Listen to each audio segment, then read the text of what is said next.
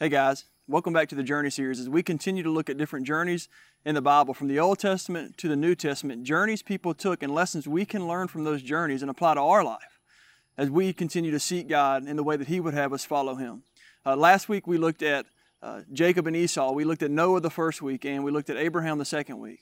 This week is going to be no different. We're going to remain in the Old Testament. We're going to look at the life of Joseph. Now, Joseph took a journey that wasn't just your typical journey. As we look at the life and the journey that Joseph took, we're looking at a story, a journey that covers 13 chapters of the Old Testament. It's the last 13 chapters of the book of Genesis. This is more of a journey that is a road trip. Many of you have probably been on extended road trips that took a week or more to go and return. I know that my grandparents, some years ago, they took a road trip to Niagara Falls. They left Mobile, headed up the East Coast, saw different things. They saw Gettysburg. They went to Philadelphia. They went to New York, and they finally ended at Niagara Falls. And the thing about a journey this long is that often when you tell your story, when you recap it to your friends and family, is you don't have time to give all the details. You can't give an hour by hour, day by day, detailed map of what happened. But what you can do is you can look at the big events. My granddad told me the stories. He said, we went to Gettysburg, a place I always wanted to go. And it was amazing. We went to Philadelphia and New York and told me about those days. And then they told me, obviously, about their trip to Niagara Falls and the way the water sounded and the way that the mist hit them in the face. So they highlighted the big stops in their journey, not neglecting the smaller stops, but knowing what we wanted to hear were the bigger stops and hear about the bigger things that they did. And today, as we look at the life of Joseph, that's what we're going to do. As we unpack this long story, we're going to look at the bigger stops that he took in his journey. As we look at a God-ordained detour that Joseph took, God making him the man that He wanted him to become. Welcome to our Journey series.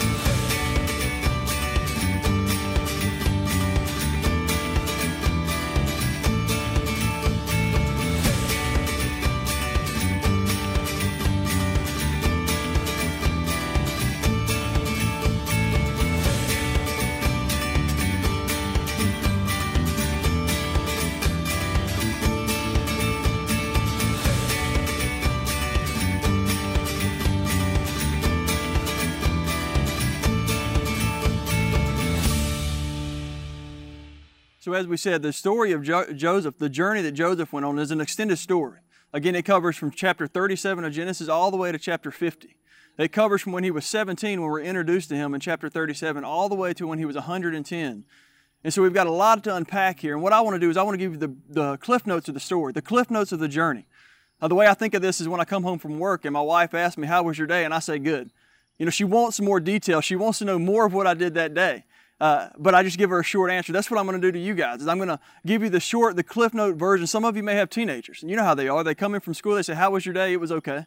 You know they did more than that. And that's how the story of Joseph is. When we look at it today, we're going to know that there's more detail. We're going to know that more happened. But what I would encourage you to do is go back in the next week and read all 13 chapters. Study it for yourself. Look at the family. Look at the life. And so what we'll do real quick is a quick recap of the story of Joseph. We're introduced to him at age 17 in chapter 37 of Genesis. Right from the get-go, we know that this is a family in turmoil. This is a family with relationship stressors. We're told that Joseph is the favorite son of his father Jacob. Now, this is strange in the fact that he was number 11 in 12 brothers. Usually the favored son is the first one. He gets the blessing. But in the story of Joseph, all that flips. And because Joseph was the son of his favorite wife, he becomes the favorite son. We hear about the coat that Jacob gave him. And this coat wasn't just any kind of coat. This was a coat, Scripture says, of many colors. Many Bible commentaries and theologians say that this was a long sleeve coat that would have signified the fact that he was the heir, that he would have skipped his brothers and received the birthright, is what some commentaries say. And so you can imagine the stress that this put on the brothers in front of him, especially his older brother, Reuben. So we know that there were stressors in their relationship. We know that he was a dreamer. We're introduced to that the very first chapter, the very first few verses, that Joseph had dreams of his brothers bowing down to him. And this incited their rage, incited their anger, made them envious and jealous, to the point to where they sold him into slavery when he was 17 to 20 years old. Now, they sold him into slavery. They told his father that he had died, been murdered, been killed by an animal.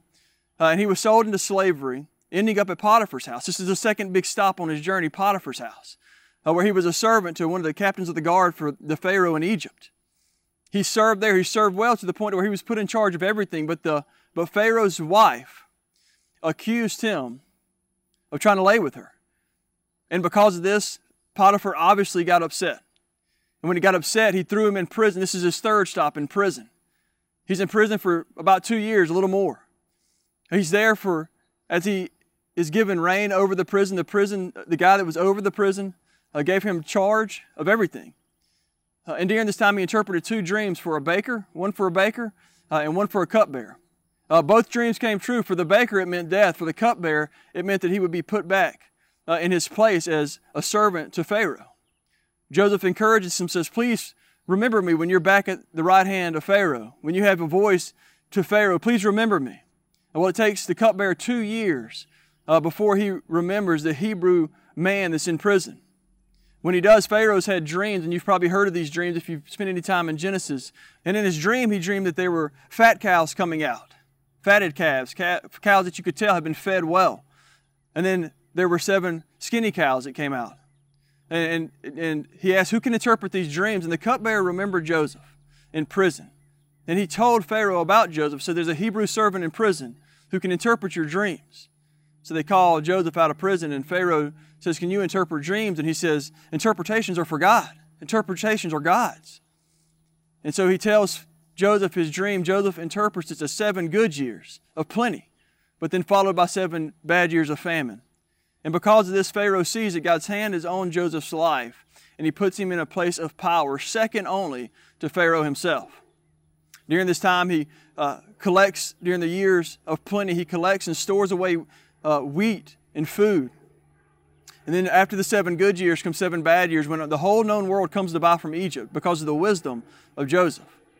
And through this we see his family, his brothers that sold him into slavery, then come to him, unknowing that he's still alive, unknowing that it's Joseph, and buy food from him. And through this process, it's revealed that he is Joseph. The family's reconciled. So today as we look at this, that's the Cliff Notes. I hope that it will make you thirsty and hungry for more, much like my wife when she says, how was your day? And I say, good. She said, well, give me more detail. I hope that in your mind you want more detail and that you'll go this week and study the Scripture, study chapter 37 through 50 in Genesis and see all the details of what happened in Joseph's life and God's hand, God's providence on Joseph's life. But today what we're going to look at is a few big lessons that we can learn, a few of the big stops that Joseph made in his journey through life from the age that he was 17 to 110 as he was set on a God-ordained detour to make him the man God wanted him to be. One of the first things that we can see as we look at the life of Joseph, the journey that he went on, one of the first things that we can see is that no family is perfect.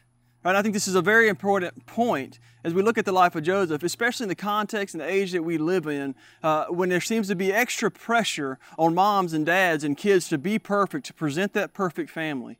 As we look at the life of Joseph and as we look at the story and other journeys that people took throughout Scripture, one thing that Scripture does is it is blatantly obvious and clear and truthful about the people that God used to work with. And one thing that we can see in the life of Joseph right from the first couple verses of chapter 37 is that their family was not perfect. In fact, it says this in chapter 37, verse 2.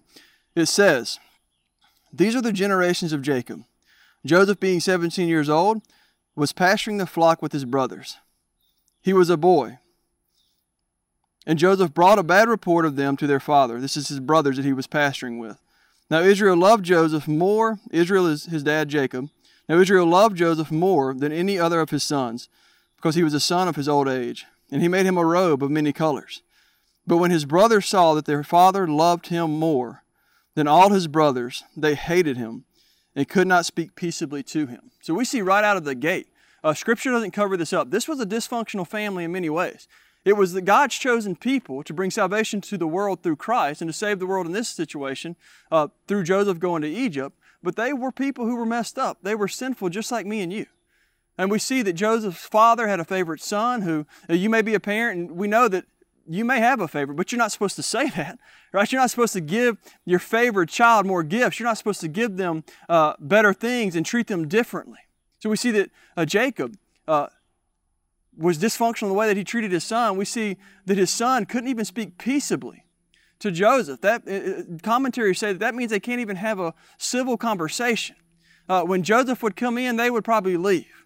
And I don't know about you, but there's people in my family, and I've had situations that when we go, what are we doing for the holidays? And you go, well, is so-and-so going to be there? Right? You're wanting to know who's going to be there. Is the person that kind of rubs you the wrong way, are they going to be there? And that's how Joseph's family was. They weren't a perfect family, but God uses imperfect people and God uses imperfect families to change the world. Now, the question is not whether or not we're perfect or whether or not we do everything right, but the question is, how do we respond? What do we do so that we can be usable to God? And as we look at the story of Joseph this morning, we'll see how we respond, how God prepares us to be usable for Him in spite of our imperfection.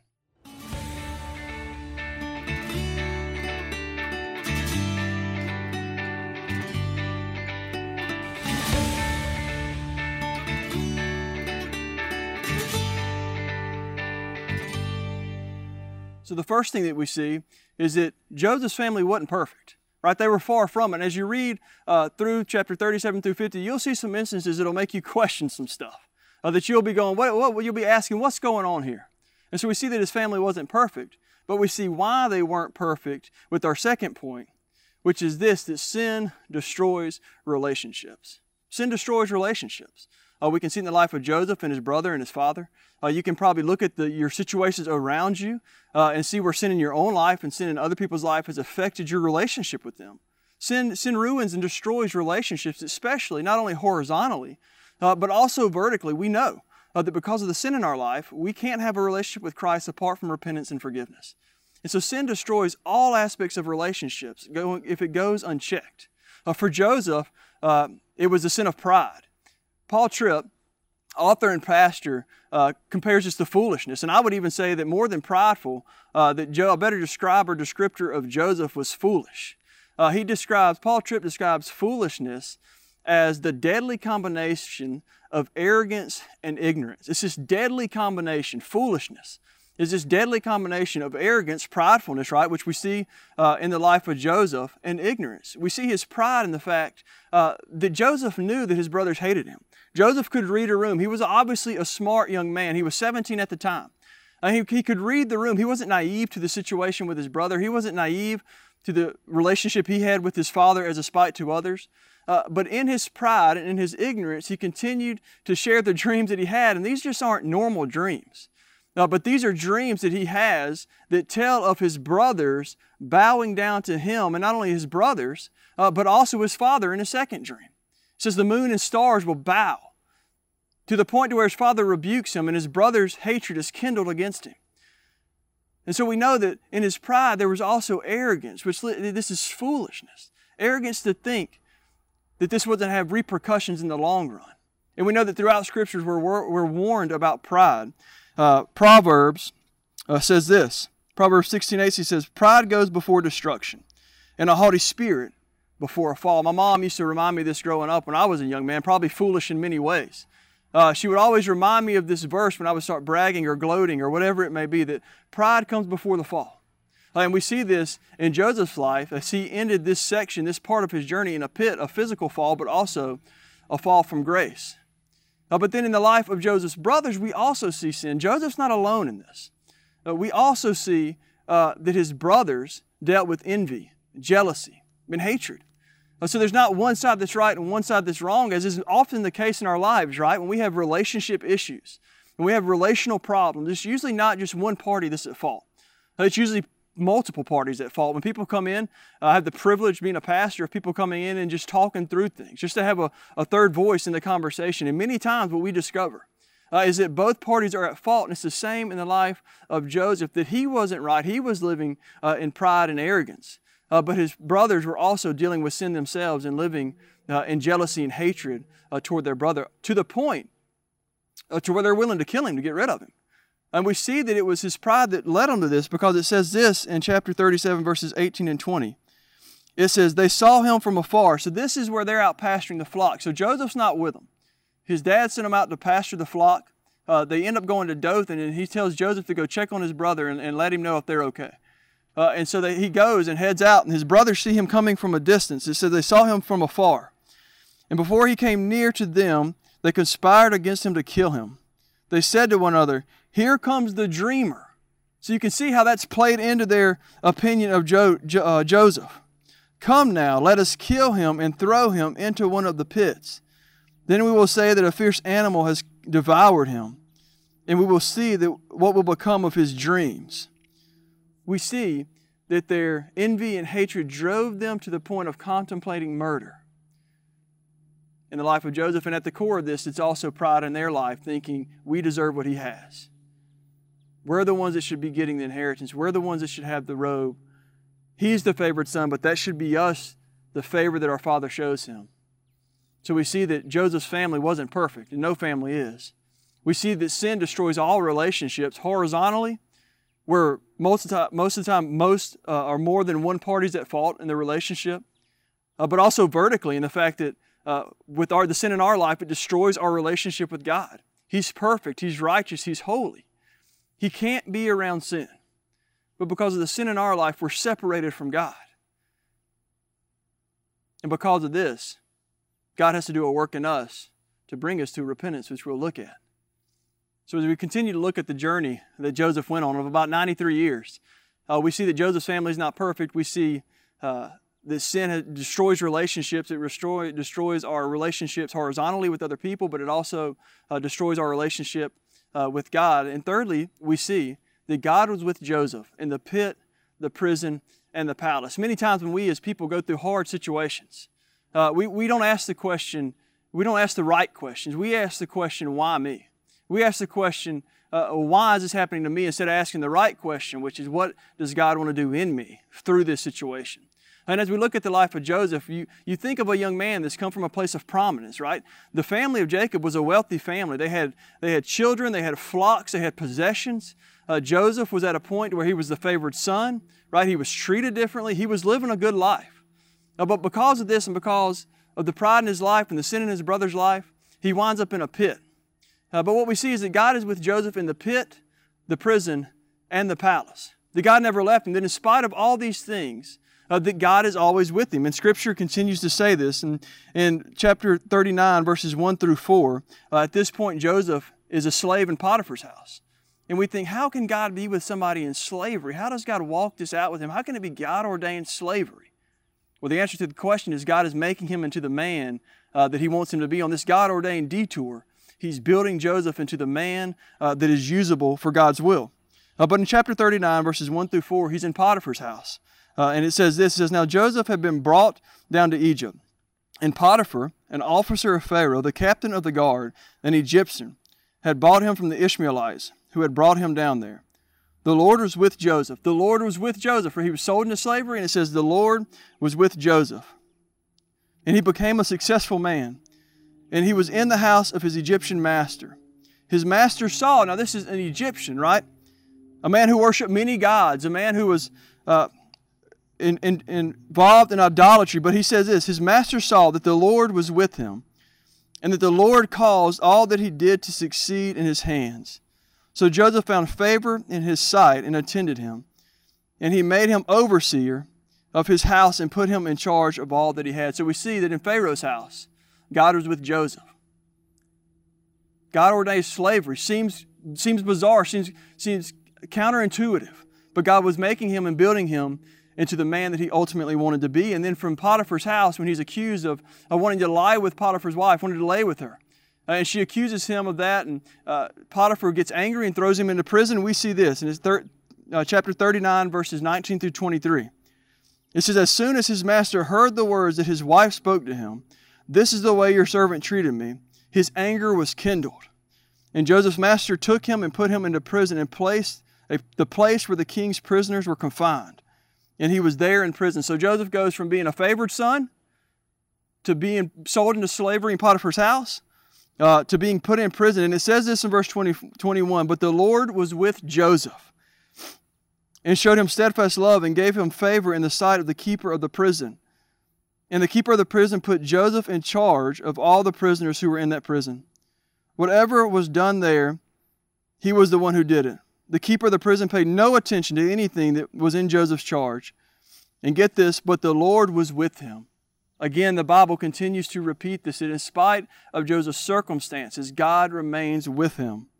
And whatever he did, the Lord made it succeed. And then, when he finally interprets the dream for Pharaoh and is placed in a position of power, in chapter 41, verses 38 through 40 say this, and Pharaoh said to his servant, can we find a man like this in whom the Spirit of God dwells? He asked his people, is there anybody we can find in whom the Spirit of God dwells? And Pharaoh said to Joseph, since God has shown you all this, there is none so discerning and wise as you are. You shall be over my house, and all my people shall order themselves as you command. Only as regard to the throne will I be greater than you. So we see that in spite of Joseph's circumstances, in spite of his surroundings, in spite of where we would look at his life and go, man, his life is ruined. Then in spite of all this, God continues to be with him and allows him to prosper. Why? Because Joseph is being made into the man that God wants him to be. His time hasn't come yet. He's still being built into a man that God can use. But God continues to be with him because he's seeking God. We see as we go through these, when he interprets dreams, he says they're dreams, not God's. Everything in Joseph's life begins to be placed around God and pointed in the direction of God, that it's not him who interprets dreams. It's not for his own glory. It's not for his own fame, for his own platform, but it's for the glory of God, as we'll see as we continue. And God continues to build Joseph into the man he wants him to be. So how is God building this? How is God making him into the man that he wants him to be? The answer is this, that God is building Joseph's integrity under pressure. That through these circumstances and through these situations, God is building Joseph into a man of integrity. I heard it put this way, that integrity creates rich soil for God's blessings to grow. Integrity is that ingredient that when God looks at us, he wants a man and a woman that he can trust. He wants a man and a woman that will be trustworthy and be a man of integrity and seek him above all else regardless of the consequences. And we see this in Joseph's life. When Potiphar's wife, when he's a slave in her house, and he comes and says, lay with me, it says this in Scripture. In chapter 39, it says, when she approaches him and says, lay with me, and Joseph responds in verse 9, he says, how then can I do this great wickedness and sin against God? See, it's not just that Joseph doesn't want to do it, but he says, how can I do this great wickedness and sin against God? And as she spoke to Joseph day after day, he would not listen to her, to lie beside her and to be with her. And then verse 12 said this, she came to him again and she approached him to lay with her. And it says, she caught him by his garment, saying, lie with me. But he left his garment in her hand and fled and got out of the house. Joseph fled from sin. Why? Because he asked the question, how can I do this and dishonor my God? How many of us, when we're in those situations, whether it's a small thing or a big thing, say, how can I do this and sin against God? See, when we sin, we don't just sin against ourselves and against others, but ultimately we sin against the holy God. And we see that Joseph understood this. And then God continues to build his integrity. And when we see him in prison, he could have very easily been mad. He could have very been upset and asked the question, why me, instead of what is God doing in me? He could have slouched and just sat in his cell and not been effective in any way, but instead being a man of integrity, he says, I'm going to work to the glory of God. And the prison master put him over everything. So you and I as believers, we should want to be used by God. If we don't want to be used by God, I would tell you, you may not be a believer. If you're living a life where you go, I don't care if God uses me or not, you're probably not a believer, because we all as believers want to be used by God. But for many of us, the missing ingredient that God is looking for is integrity. In our life, do we have sexual integrity? Do we have integrity in our marriage? Do we have integrity in our workplace? Are we thinking above the line? Are we the people that they go, there's no doubt he is a man of integrity, he is trustworthy. She is a woman of integrity, and she is trustworthy.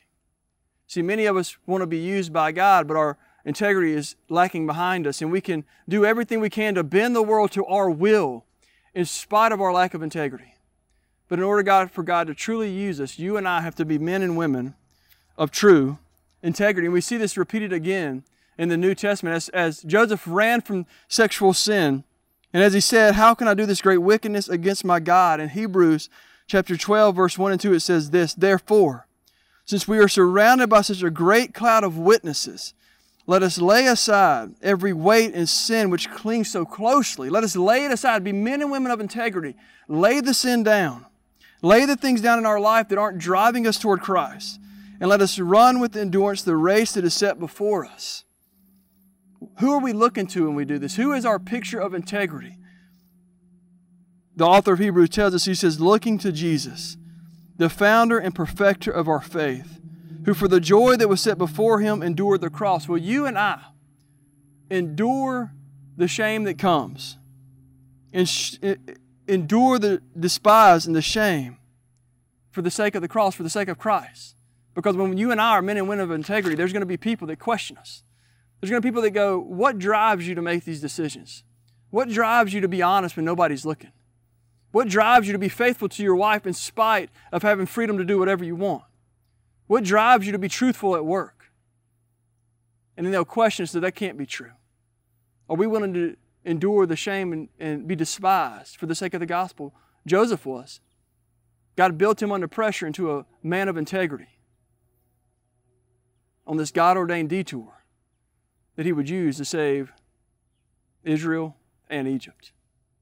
So we see that God was building Joseph into a man of integrity.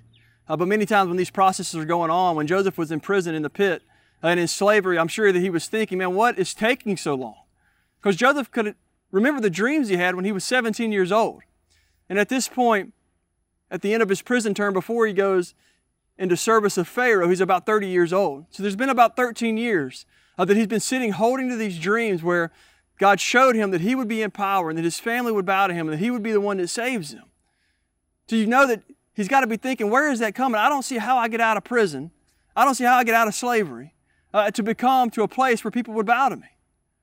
See, and your next point is this, that God follows His timing for His glory.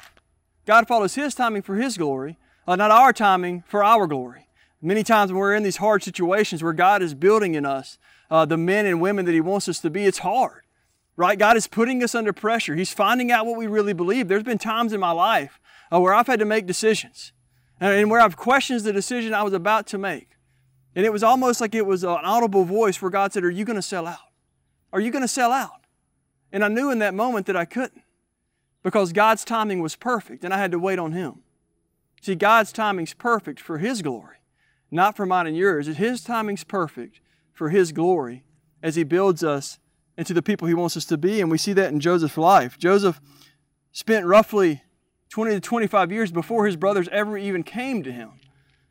After having these dreams when he was 17, he was almost 40. There had been 7 good years, there had been 2 bad years of famine before his family finally comes to him and these dreams start to be a reality, but he held on to those dreams, knowing that God's timing's perfect. Are there areas in our life where we're trying to push a door open, where we're trying to bend the world to our will, where we're going, God, you don't understand the situation that I'm in,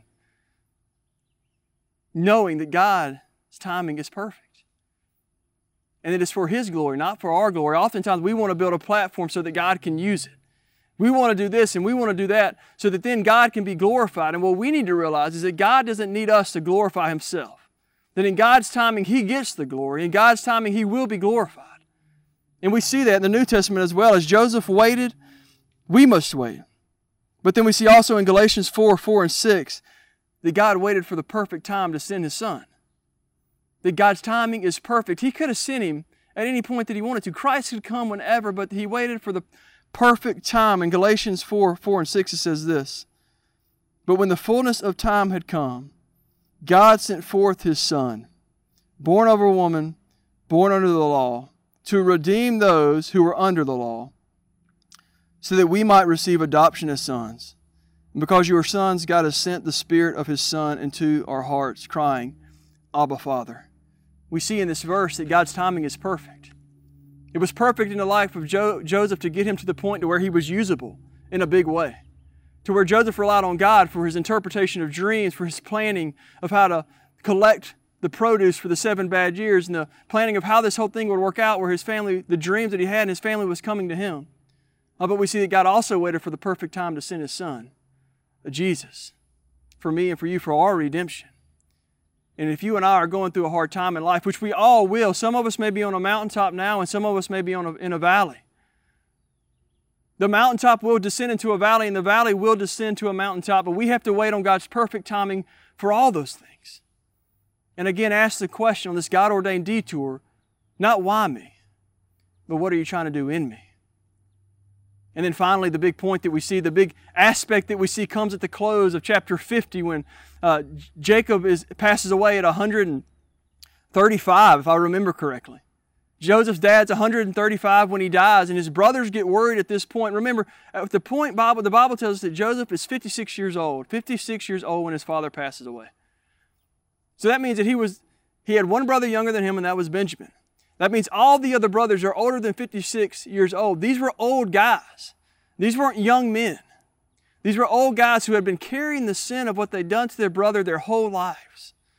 And when their father passes away and they're in Egypt and Joseph has been taking care of them, they assume that because their father is now dead, that Joseph will also do away with them. And so Scripture tells us this in chapter 50, verses 15 and 21.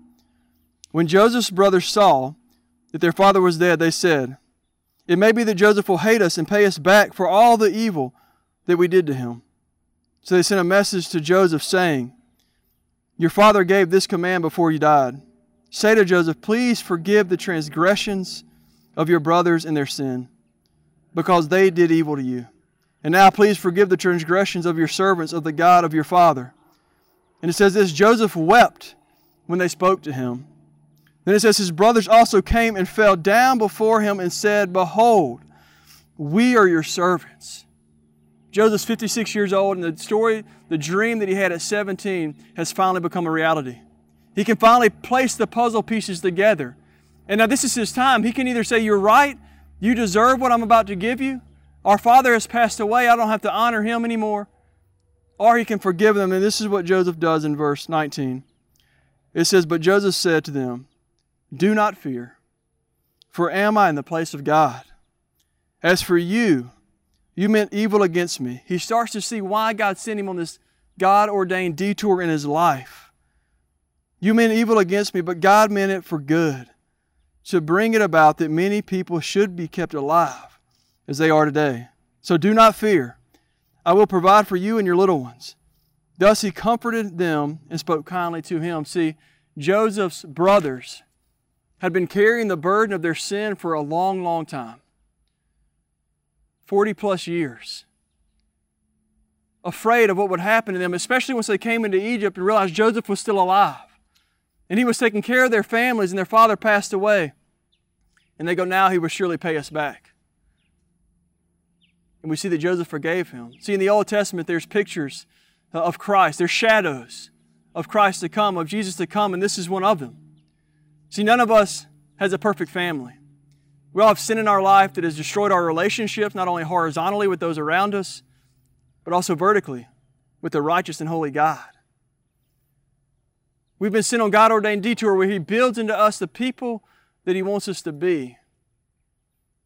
And we see that the point that we have to come to is one of asking for forgiveness.